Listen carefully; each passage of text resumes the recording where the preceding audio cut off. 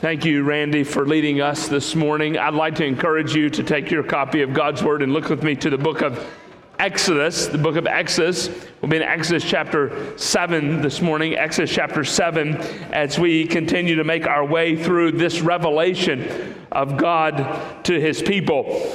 Last week we started this narrative of where Pharaoh would be confronted by Moses and Aaron, and we saw this first sign, the sign with Moses and Aaron throwing the stick down before Pharaoh, and Pharaoh's response.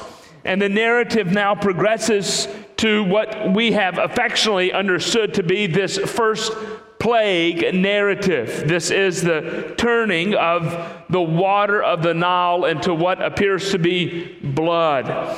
And here in this text, and in some ways, not only just this text, for the narrative of these plague narratives, God is using these to remind us that God works through signs to judge, but not only to judge, but also reveal Himself. This is the primary intended purpose of the totality of this entire narrative, that not only would the Israelites know who Yahweh is, God desired that the pagan Egyptians, including Pharaoh himself, might know exactly who is God. And so we begin this narrative with this revelation of God working through signs as a mean of judgment and a means of revealing Himself. We see here in verses 14 through 19 of Exodus chapter 7 that Moses and Aaron are sent by God to confront Pharaoh. Listen at this narrative as it unfolds. Then Yahweh said to Moses, Pharaoh's heart is stubborn. It is hardened. He refuses to let the people go. Go to Pharaoh in the morning as he's going out to the water. More than likely, Pharaoh's going out to bathe. Go to him in the morning and stand on the brink of the Nile to meet him, and take in your hand the staff that turned into a serpent. And you shall say to him, that is to Pharaoh, Yahweh, the God of the Hebrews, sent me to you saying, let my people go. For what purpose? That they may serve me in the wilderness. But so far, Pharaoh, you have not obeyed. And thus says Yahweh, by this you shall know that I am Yahweh. I am the Lord. Behold, with the staff that is in my hand, I will strike the water that is in the Nile, and it shall turn into blood, and the fish in the Nile shall die, and the Nile will stink, and the Egyptians will grow weary of drinking water from the Nile. And Yahweh said to Moses, say to Aaron, take your staff and stretch out your hand over the waters of Egypt, over their rivers, their canals, their ponds, and all their pools of water, so that they may become blood. And there shall be blood throughout all the land of Egypt, even in the vessels of wood and in the vessels of stone. Pharaoh's hardened, stubborn heart is no match for Yahweh. Yahweh's will not be thwarted by Pharaoh's objection to letting the nation of Israel go so that they may serve the Lord, so that God would fulfill His intended purposes and promises to the nation of Israel by bringing them into the land of Canaan, where there they would function as the people of God. And so in this narrative, we already have been given a clue as to what is going to take place. We've already been told in some ways how this narrative is going to flow. And so Moses and Aaron go before Pharaoh. But Moses wants us to understand something about this narrative from the very beginning. Moses wants us to understand some important details that help us understand why this narrative unfolds in the way that it does.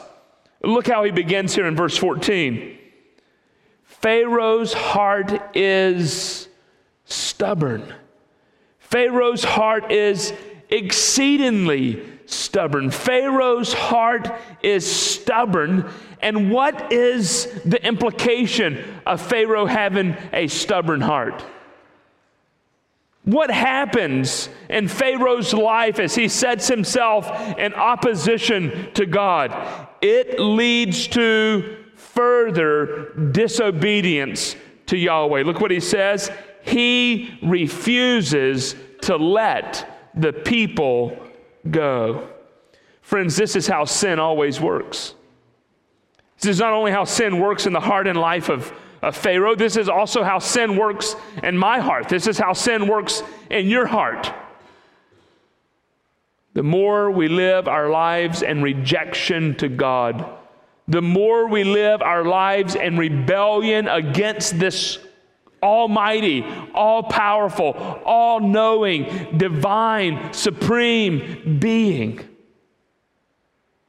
it should be no surprise to us that we find ourselves further removed from Him, living in utter rebellion and objection against God. And friends, this is a theological narrative that we see flowing all the way from the beginning of the text of Scripture. When Adam and Eve sin against God in Genesis chapter 3, what do Adam and Eve receive as their just penalty for their sin? Death. And guess what happens? They are placed outside of the Garden of Eden, the Bible says, to the east. And track the narrative from the book of Genesis and throughout the Pentateuch. The further removed the nation of Israel is from God, the further the text of Scripture reminds us they move to the east. What is the text reminding us in that narrative? The more they live their lives in rebellion against God, the further removed from God they are. Friend, this morning, you are as close to God as you desire to be.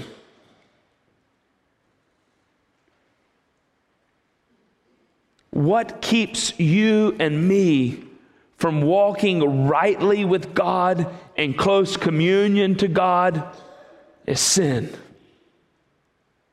and rebellion against God. Whatever is going to happen, and we already know the narrative of the text of Scripture, we've read this narrative before, but whatever is going to happen in this narrative, we can know is going to happen based on these two facts. Pharaoh has a stubborn heart. He has a heart that is set in rebellion against God, and he continues to live his life in objection to God. This is what John would write for us in 1 John. Look with me in 1 John chapter 1. In 1 John chapter 1, John reminds us and has a statement for us about continuing to walk in darkness. This is a message that we heard from the beginning and proclaimed to you, that God is light and in Him is no darkness at all. And if we have fellowship with Him while we do what? Walk in darkness, we lie and do not practice the truth.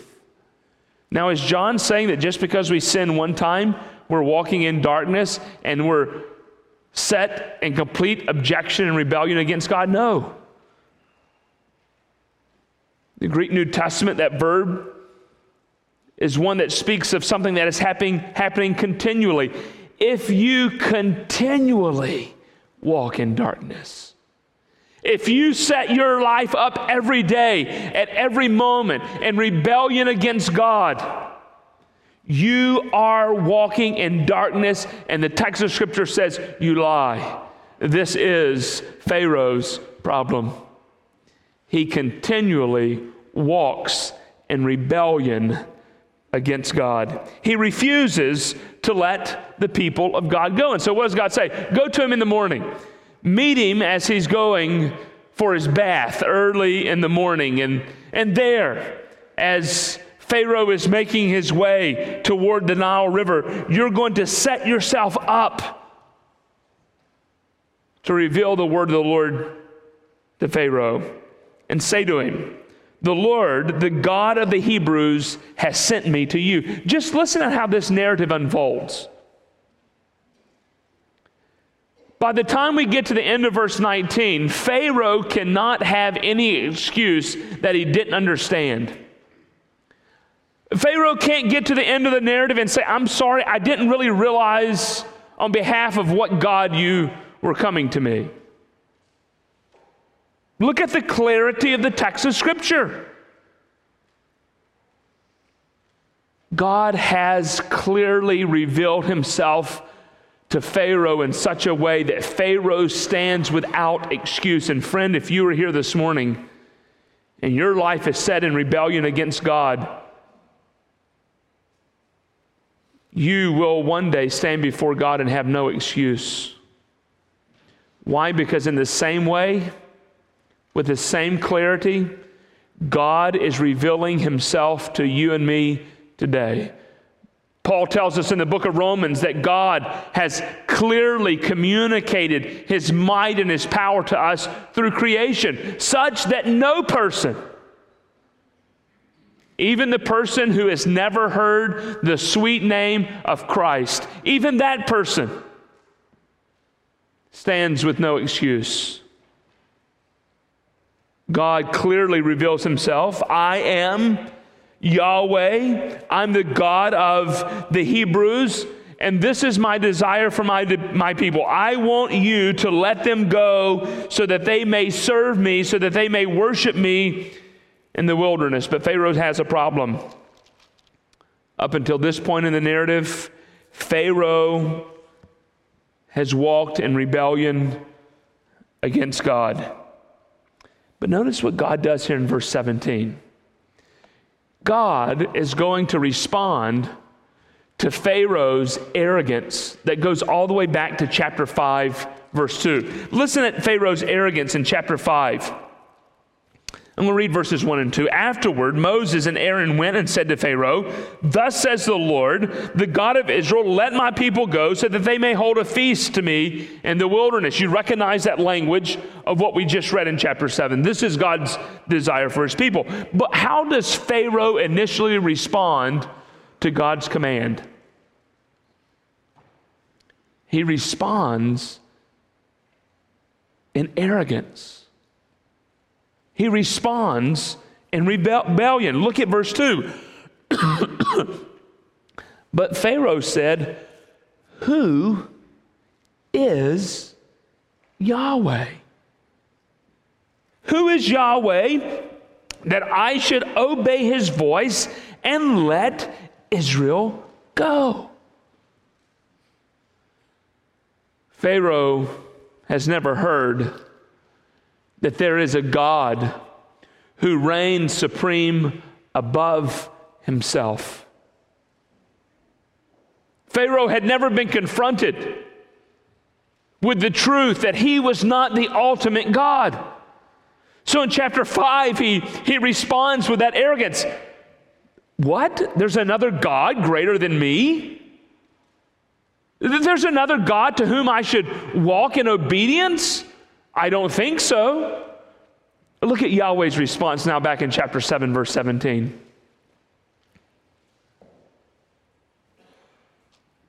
How does Yahweh respond? You will absolutely know who I am. Thus says the Lord, by this you shall know that I am Yahweh. So whatever is about to take place, the narrative that is about to unfold, and by the way, we're going to see this phrase repeated several times throughout the plague narratives.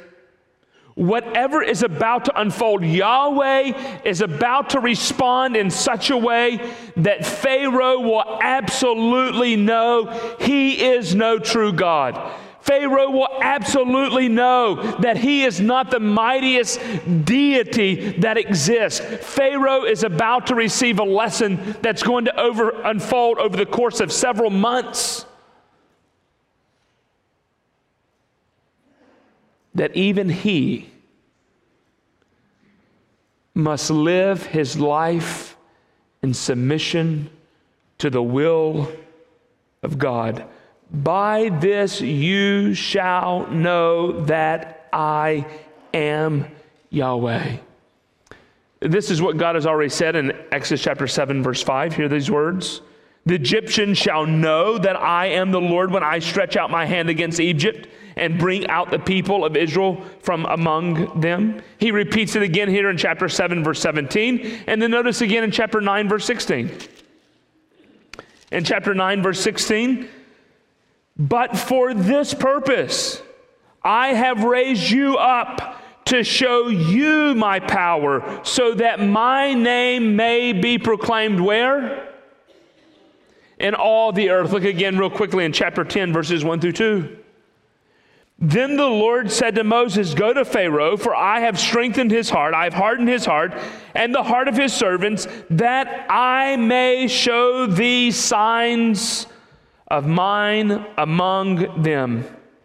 And not only so that Egypt may know, but verse 2, that you may tell in the hearing of your son and of your grandson how I have dealt harshly with the Egyptians and what signs I've done among them, that you may know that I am Yahweh. Everything that's unfolding in this text of Scripture, these statements of divine judgment, are for the purpose of Yahweh revealing himself to those who do not believe. So how is God going to do it in the context of this passage? He's going to strike the Nile. So we've read this text. The Lord says to Moses and to Aaron, stretch out your hand over the waters. The Nile was the mighty river. It was understood itself in some ways to be deity. It was a means of stability for the entire region. It was a means of sustaining life. It was a means of economic growth. It was a means of growth for all of the crops around the nation of Israel, Egypt. In some ways, Egypt was sustained by the Nile River. Nothing was seen to be as mighty as the Nile. In fact, the Egyptians would understand the Nile from time to time to be angry with Egypt. If Pharaoh had done something that the Nile didn't like, or the god of the Nile didn't like, then the Nile might dry up. And Egypt understood that to be a sign, a statement of judgment, that she had done something wrong. And so this mighty river that Pharaoh and the Egyptians understood to be deity in some way, to be a sign of power and might, this river is going to be shown. The Egyptians are going to be shown that it's not this river that stands in authority and power over them. There is a God who controls the mighty Nile. Stretch out your hand over the Nile. And as you stretch out your hand over the Nile, it's also going to affect all those canals and rivers that run off of the Nile and the ponds and the pools of water. And in case you're wondering, God says it's even going to be the vessels of water that you've already drawn. So when you went to the Nile and drew some water out and put it in your pot, even the water in the pot is going to appear as blood, be turned to blood. How will Pharaoh respond to this display of might? Notice what the text does. In verses 20 through 22, the text is going to show for us two narratives, one of obedience and one of rebellion. Look at the statement of obedience on behalf of Moses and Aaron. Verse 20, Moses and Aaron did as the Lord commanded. In the sight of Pharaoh and in the sight of the servants, he lifted up the staff and struck the water in the Nile, and the water in the Nile turned into blood. And the fish in the Nile died, and the Nile stank, so that the Egyptians could not drink water from the Nile. There was blood throughout all the land of Egypt. But, verse 22, the magicians of Egypt did the same by their secret arts, so Pharaoh's heart remained stubborn. Pharaoh's heart remained in opposition against God.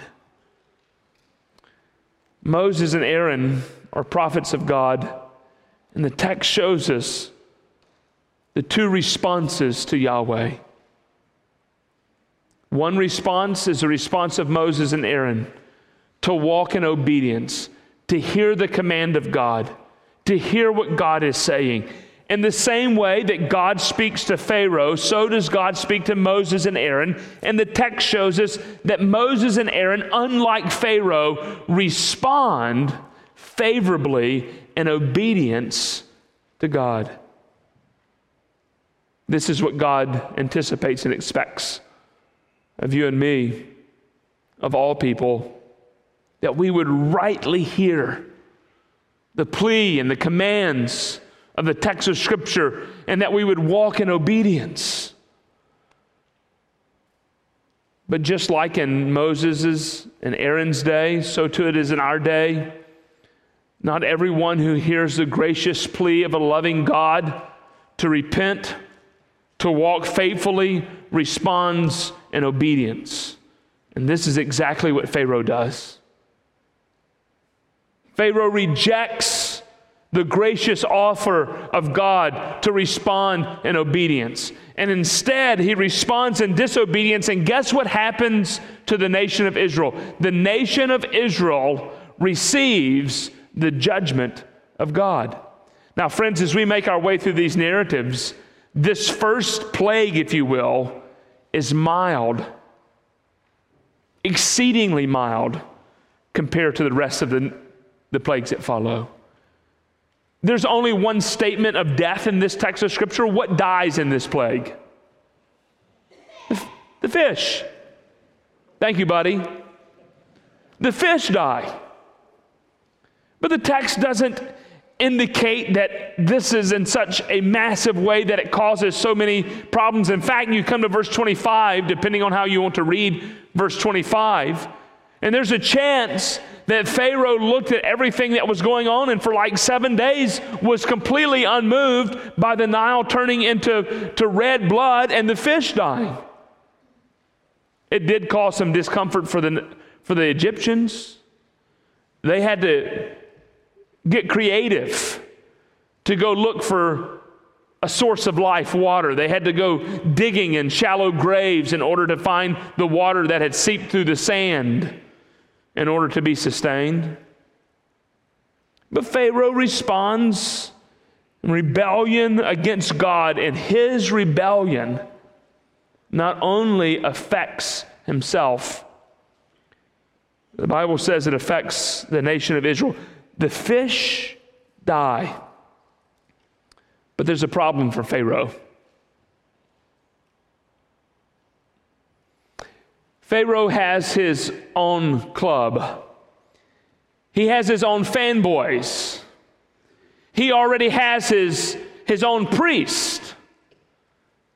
Pharaoh lives in an echo chamber. He already has a collection of people that tell him what he wants to hear. So he calls this group of people together. Your text and my text translates that as magicians. He calls his magicians, his priests, his religious elite to himself and says, look what's been done. And notice what the text of Scripture says. So the magicians of Egypt did the same. But make no mistake about it, friends. The same as we saw last week, these magicians don't do the same as Yahweh because they don't have power over nature. So what do they have to do? Conjure up tricks. The magicians, the text says, they do the same thing by their secret arts. But how does that function in Pharaoh's life? The same people who have been deceiving Pharaoh, the same people who had been propping Pharaoh up to believe that in some measurable way he was a god, these same people continued to function in the same way in the life of Pharaoh, such that the text of Scripture tells us that his heart remained stubborn and he would not listen to Moses and Aaron. He would not listen to the prophets of God. And look what he does. He turns back and pursues those things that continue to bring him comfort. You see what the text of Scripture says? Pharaoh turned and went into his house, and he did not take even this to heart. Instead of seeing this sign as an act of judgment,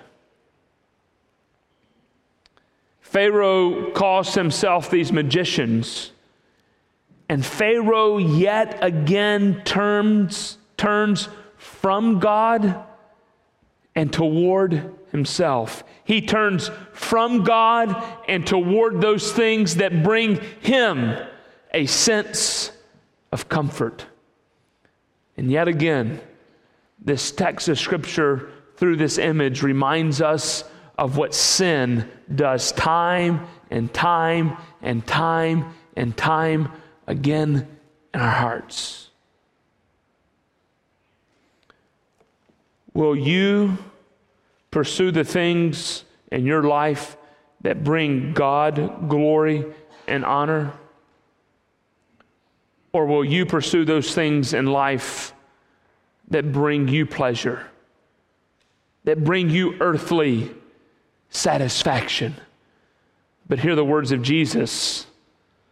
No person, not you, not me, not Pharaoh, no one person can serve two masters. For you'll love one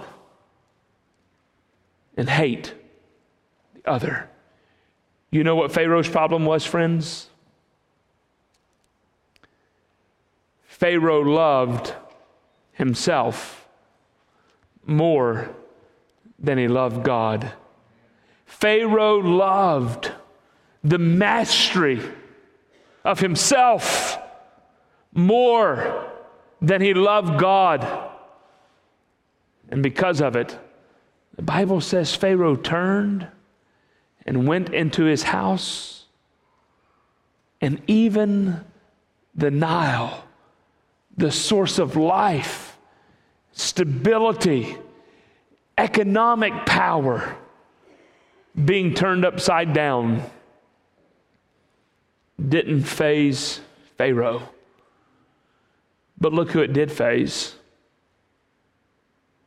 It did faze all those around him, did it not?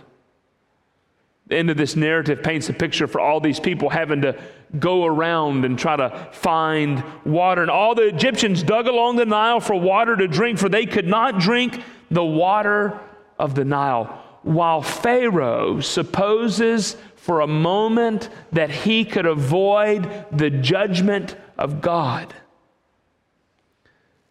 The text of Scripture reminds us that his rebellion affected the Egyptians around them such that they could not live their lives on a daily basis and not be continually reminded of God's judgment. And this narrative reminds us, friends, that in my life and in your life, we cannot sin and it only affect me. Dad, your rebellion against God, your hatred for God, your disdain for your wife, your failure to lead, while things might be going great for you in life, those failures will not escape those around you.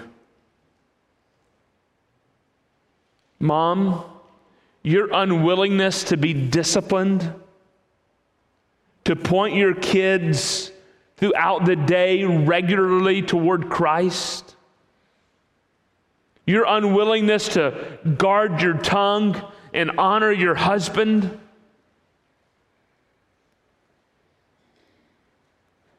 it might not work bitterness in your heart at this moment. But be assured that you can't do those things on a daily basis and it not affect your children around you. We don't sin in isolation.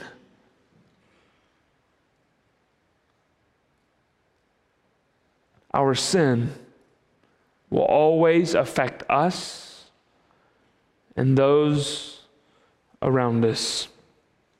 So what does this text remind us? What does this text teach us? God is coming in judgment. This was a sign of judgment for the nation of Israel at a very specific time, at a specific moment, under a specific Pharaoh. But this judgment is a sign to you and me that God will. And God is, even at this moment, in ways that we don't always comprehend and understand, God will carry out divine eschatological judgment against those who have positioned themselves in rebellion against Him. We read that text of Scripture from Revelation chapter 16. But isn't this what Jesus Himself was also telling those who were listening from afar in Matthew? Jesus had something to say against those in the Gospel of Matthew who thought that they understood the weather. As one Baptist preacher said, they were weather-wise, but otherwise. They comprehended the earthly, but they missed the eternal. And the Pharisees and Sadducees, Matthew chapter 16, came to test Jesus, and they asked Him to show them a sign from heaven. And He answered them, "When it is evening, you say, it will be fair weather, for the sky is red. And in the morning, it will be stormy today, for the sky is red and threatening. You know how to interpret the appearance of the sky, but you cannot interpret the signs of the times." You know what Jesus was saying to these Pharisees, the religious elite of the day? You pride yourself in all of your arrogance, thinking that you know all of these things, but you're missing that which is most important, eternity. Friends, the greatest thing for you to know in life is not the name of every one of the stars in the galaxy. The greatest thing for you to know in life is not the stats on every NFL player in the league. The greatest thing for you to know in life, friends, is Christ. But notice what Jesus said to the Pharisees in this text. An evil and adulterous generation seeks for a sign, but no sign will be given it except the sign of Jonah. Pharaoh missed the greatest sign God could give him, the Word of God. And friends, some of you seated here in this building this morning, and some of your neighbors, and some of your family members, and some of your friends are too missing the greatest sign God has ever given us. And that's His Word. The Word incarnate. The Word made flesh. Jesus. God's judgment is coming. Jesus is coming, and that coming of Christ will be two things: judgment and a complete revelation of Himself. Don't be like Pharaoh, friends. Reject the path of Pharaoh. Reject understanding God as judge. And today, understand God as Savior. Would you trust in Christ today? Would you believe in Him today? Would you see that this text points us to this truth, that indeed judgment is coming? And would you understand that, like Pharaoh, neither you nor I can escape God's sign? Oh, you might miss it for a moment. You might miss it for a few years. You might not understand Jesus now. You might reject Him now. But friends, there is coming a day in which you will absolutely understand who God is. And this is the lesson that Pharaoh himself learns. But he learns it the hard way, does he not?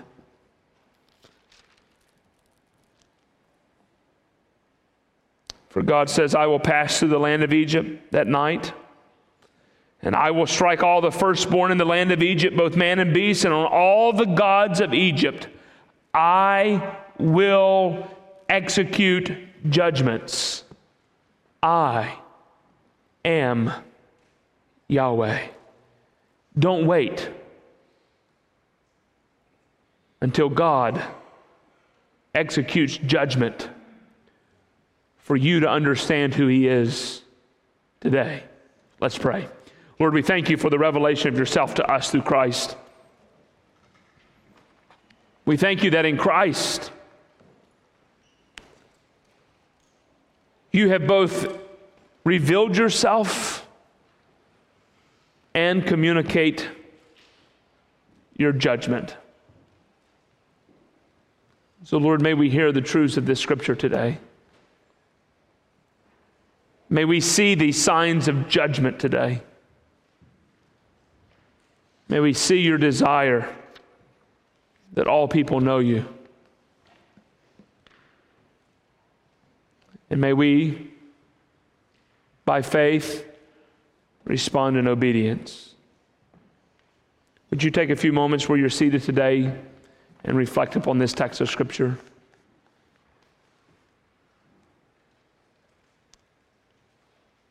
If you're here today and you've never trusted in Christ, and God through His Word and by His Spirit has convicted you of your need to turn to Him, would you turn to Christ now where you're seated? Would you reject the pleasures of this world and turn to Christ, who is living water?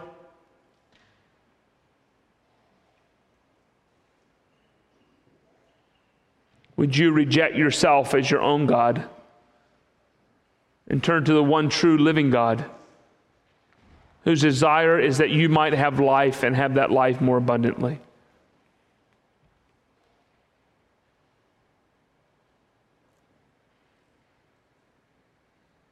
In just a few moments, we're going to stand and corporately respond to the preaching of God's Word by singing As we sing, friend, if you're here and you have questions about what it means to trust in Christ, myself and Pastor Travis will be standing down front. Please feel free to come forward and we'll be glad to share with you how you can trust in Christ. But friend, you don't have to come forward and speak to one of us. Please feel free to turn to someone seated next to you. There are plenty of people seated in this building who would delight in sharing with you how you can trust in Christ. Maybe you'd like for one of us just to pray with you, that you might be a Moses and Aaron, that you might faithfully walk with God, that you would obey God, that you would be bold in the proclamation of God's word. We would delight in shepherding your heart by praying for you. Or thirdly, maybe God has impressed upon your heart that this is a congregation in which you need to be connected to live out your life on mission with Him. This would be an opportunity for you to express interest in being part of this faith family. Lord, as we respond to you now, we ask that our response might be pleasing to you. We pray in Jesus' name. Amen. Would you stand with me as we sing?